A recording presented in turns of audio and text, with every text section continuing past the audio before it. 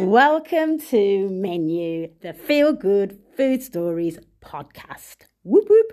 Okay, so I'm serving up a starter, main, and dessert of good food, chat, joy, and laughter. And that's going to be from myself and my brilliant guests that I have on every week. We talk about things like food memories, food dating stories.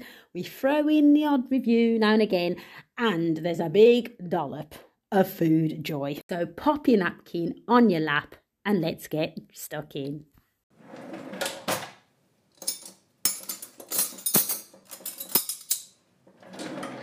On menu this week, I have a good, weird dating story for you. Yes, I was called. Well, I wasn't called, but someone said I could be the Prime Minister after a date with food. Very strange, but have a listen to that. My main course, or I should say your main course, is Michael Wilkinson, who is good.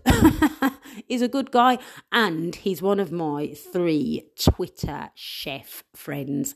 That is another story for another day. But basically, him, Jace, and JTR, my little Twitter chef friends, we all kind of met on Twitter, funnily enough, and yeah, had like a little friendship since, so that's quite good. But the interview isn't about that today. Like I say, save that for another day. But listen to what Michael does. It's very interesting. I thought, oh, I've never met a chef that does sports stuff. It will all make sense when you listen. Also, I overheard a couple of builders talking about food, and I thought, I get you, builder, and I see you, builder. So I talked to you about that as well, and that's what's coming up on menu.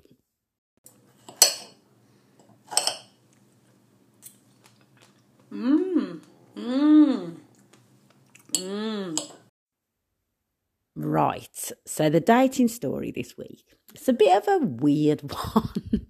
Ish. So, yeah, so me and this guy went out to my restaurant where I used to take all my dates, Coat, in a mailbox. Sorry, I just always used to take them there because decent food, blah, blah, blah. And quite reasonable price-wise, so yeah. Because I thought, well, if I do pay for this myself, which I don't mind doing, put it out there, don't mind paying for my own meals, it's not a problem. But if I do, then at least it's not going to cost me the earth and the food's decent. So yeah. Anyway, yes, so I thought, oh, I'm going to have the slow roasted pork, because when I do it myself, I love it. And I know when you do stuff yourself, it's not the same in a restaurant, whatever. I get that. But I still think it should be decent. It should be literally coming off, not off the bone, but the fat should be rendered and it should be just, So I thought, yes, let me go for that. It's a bit of a risk in a sense because it's not going to touch my one because my one is the best. But anyway, went for it. When it came, honestly, it was pure fat and hardly any meat. So I said to the waitress, like, this is like mainly fat. There's hardly any meat on this. And it wasn't cheap. I don't know how much it was them times. I don't know, 15, 16 quid or whatever it was. And I just thought, no. Anyway, I was with my dad and I was saying to him, what do you think of this?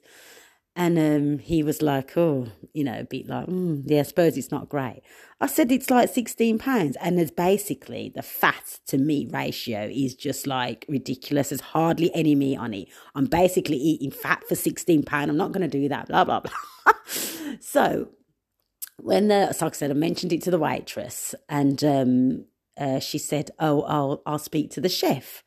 And I was thinking, speak to the chef, just give me another piece with some meat on, please. Do you know what I mean?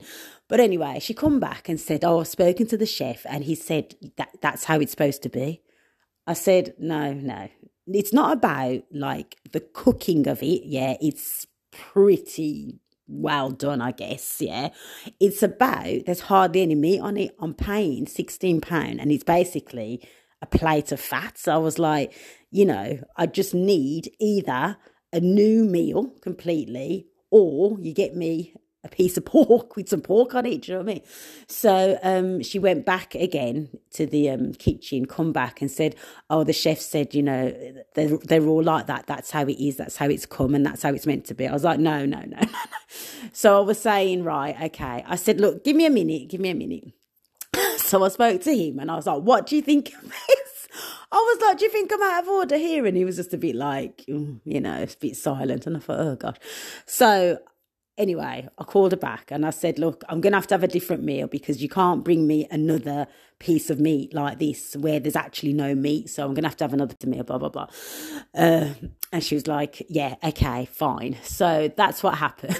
And it was all a bit of a palaver, I have to say. But I was like, no, I'm not paying that money for that. Just out of the principle, I've come out to eat and I'm eating a plate of fat.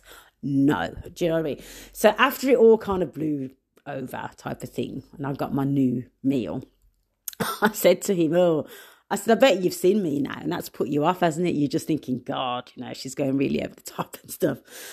And he said, actually, I think you should run for Prime Minister. I was like, what? He said, I actually thought you handled that really well. You stood your ground. You know, you wasn't like aggressive. You were just putting your point across.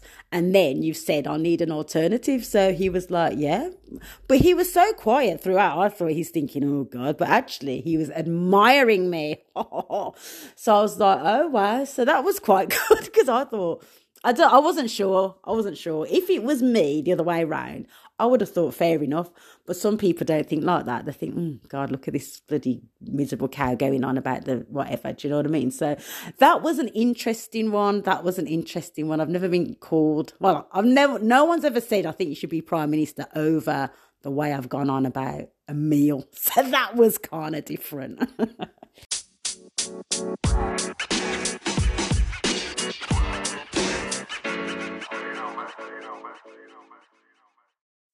This week's guest is Michael Wilkinson, and he's a sports performance chef. He's also one of my little Twitter chef friends. I did mention that at the start of the show. I will do an episode purely dedicated to the Twitter chef's friend thing. Yeah, because it was just nice. I think it was like a COVID lockdown thing. It's a nice little friendship. I was going to say a bromance, but I'm not a bro. Wow. No, I'm not. No, I'm not taking that on. Anyway, I'll shut up and listen to Michael. I'm a sports performance chef. So I work with athletes in various formats. So I'm currently working with a group of footballers, obviously doing meals for them, diet plans, etc. Wow. So you basically make sure that they've got all they need nutritionally, blah, blah, blah. You look after their food, basically. Yeah, basically making sure that they're getting the correct calories in, that they're obviously looking after the diets, like their weight and their performance is a big aspect of their life. So it's making sure that they're obviously not just eating takeaways all the time and they're getting that right balance of nutrients into them. Gosh, that's really interesting. I feel like there's another podcast. But anyway, we'll carry on with this one. Brill. Okay, so I'm going to go on to food memories. So when you were growing up, what were your favourite dishes? Who cooked them? Was it your mum? Was it your dad? Just go back to when you were a kid and what you enjoyed. Tell me all about it. Oh, geez, right. Food, food is obviously life for me. But like the biggest memories for me would be like New Year round at my auntie's. All my mum's side of the family was Scottish, so it was always quite a big deal. Yeah. And my auntie would always make like this pea and ham soup that was just like out of this world. I still to this day don't know how she did it, and she won't tell me. But it's one of them soups. It was like, it was so simple in what it is, but the flavour from it was just phenomenal. And it always reminded me of like good times around at my aunties and uncles, like bringing in the new year with family and things like that. And then like my mum's Sunday dinner. Like nothing can touch your mum's Sunday dinner. Like still to this day, when I go and visit my mum, I always make sure that she cooks a Sunday dinner before I go home.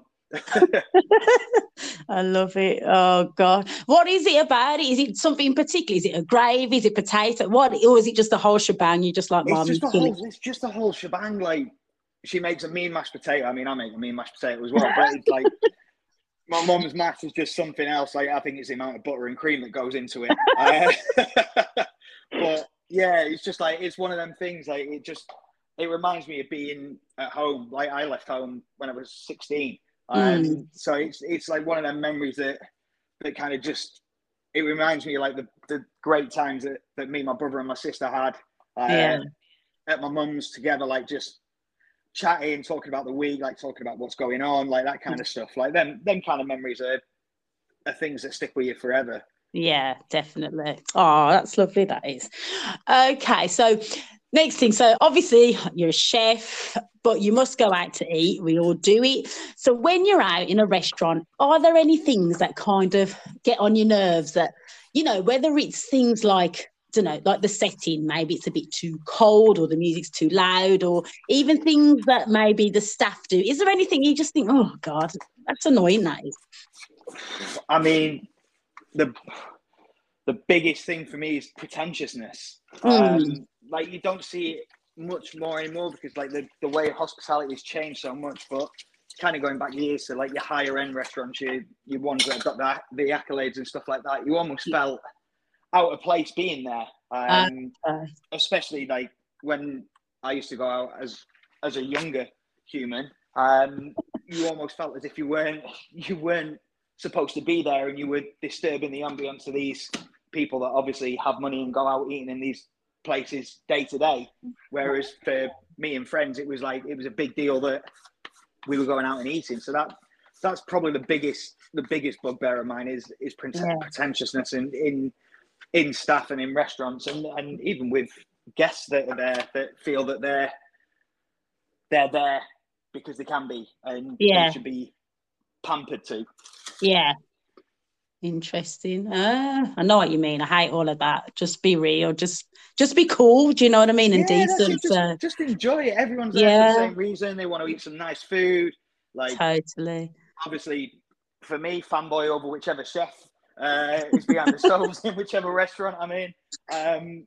Like, it's something that everybody's got to eat. And for some people, it might be like they may not have to worry about money, and they can go out and eat in these amazing places all the time. But for a lot of people, going out and eating, I mean, especially now in the world that we're in, going out and eating is a big thing. It's a big celebration, and people want to have that special evening. Yeah, totally. Cool. Interesting, that is. Yeah, I'm with you on it 100%. I'm guessing you've been on dates, Michael. Come on, you know it's happened. It might have been a while ago, but it's going back to before the telephone was invented. Oh dear. Surely not. We've seen you on Twitter, we've seen you, Bod. Come on now, stop all that rubbish. So when you went on dates, was there anything like weird, like with food? Like, I mean, I've talked about my dates in the past on the podcast and say how sometimes people do odd things with food, like the way that they eat stuff or the way they're a bit arsey about things. Or the classic one was when I went out with this guy and we had starters, and basically mine came before him. I asked him if he wanted one, and he took the biggest prawn off my plate and thought that was okay. Honestly, I couldn't believe it. And then when his starter came, he didn't even offer me any of it. I was just like, what is this? Red flag, you're gone. Do you know what I mean? So I just wondered if there was anything like that you can remember. Oh, I mean, I remember going on a date quite a while ago, back when the dinosaurs were roaming the earth.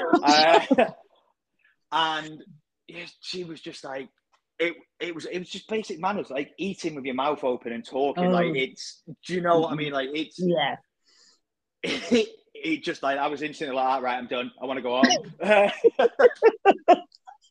Oh, you just don't want to see.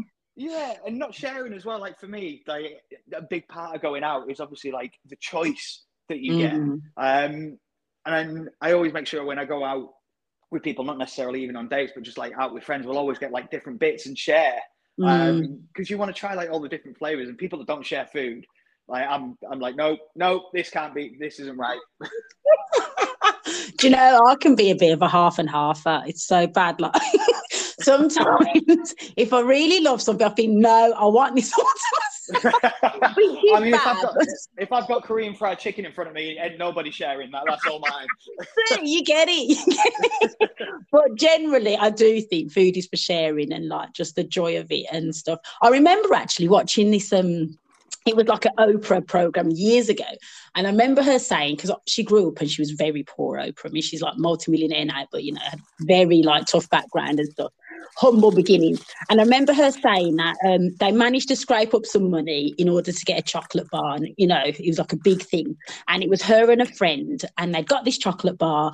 And she said she broke it in half because the joy of them both sharing that together would always be her just eating it by herself in a corner or something. Do you know what I mean? And I thought, so right. I fully get that. And that's exactly it. It's hitting the nail on the head. It's that joy of sharing and being together, whether it be friends, whether it be family, whether it be a date.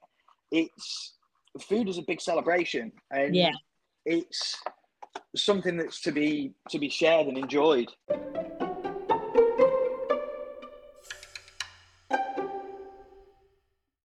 Okay, just walking to get the bus. It's lunchtime in town, Birmingham city centre, and you're just walking behind people, and these two builders, talking about what they're going to have for their lunch. And the one's like, I'm having a Whopper, and then I'm going to have one of them chicken things that they've got.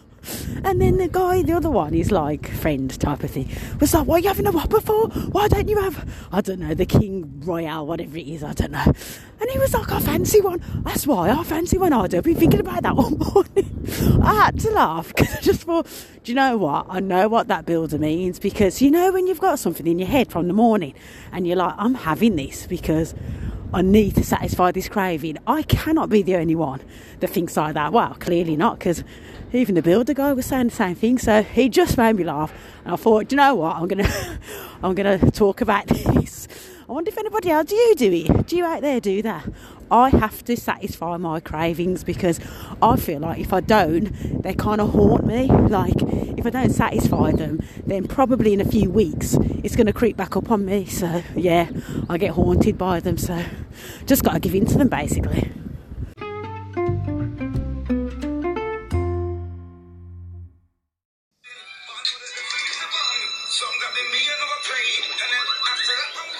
Thanks for listening, and get involved. You can like, comment and follow me on the socials. I'm on Twitter. I'm at CravenK7. That's CravenK7. I'm also on Instagram, and I'm CravenK7 on there. And if you want to listen to this weekly, I know you do, what you'll need to do is you need to follow me. Follow me on Spotify, Apple, Anchor or Google Podcasts, and you'll get notified every week, and then you can get your teeth into more menu. Also, I suggest you share this with your good friends and your family, because they will not want to miss out either. So why not do that while you're there? Do it. All right then, that's me. Thanks for listening. Bye. Yay! Yay! Yay!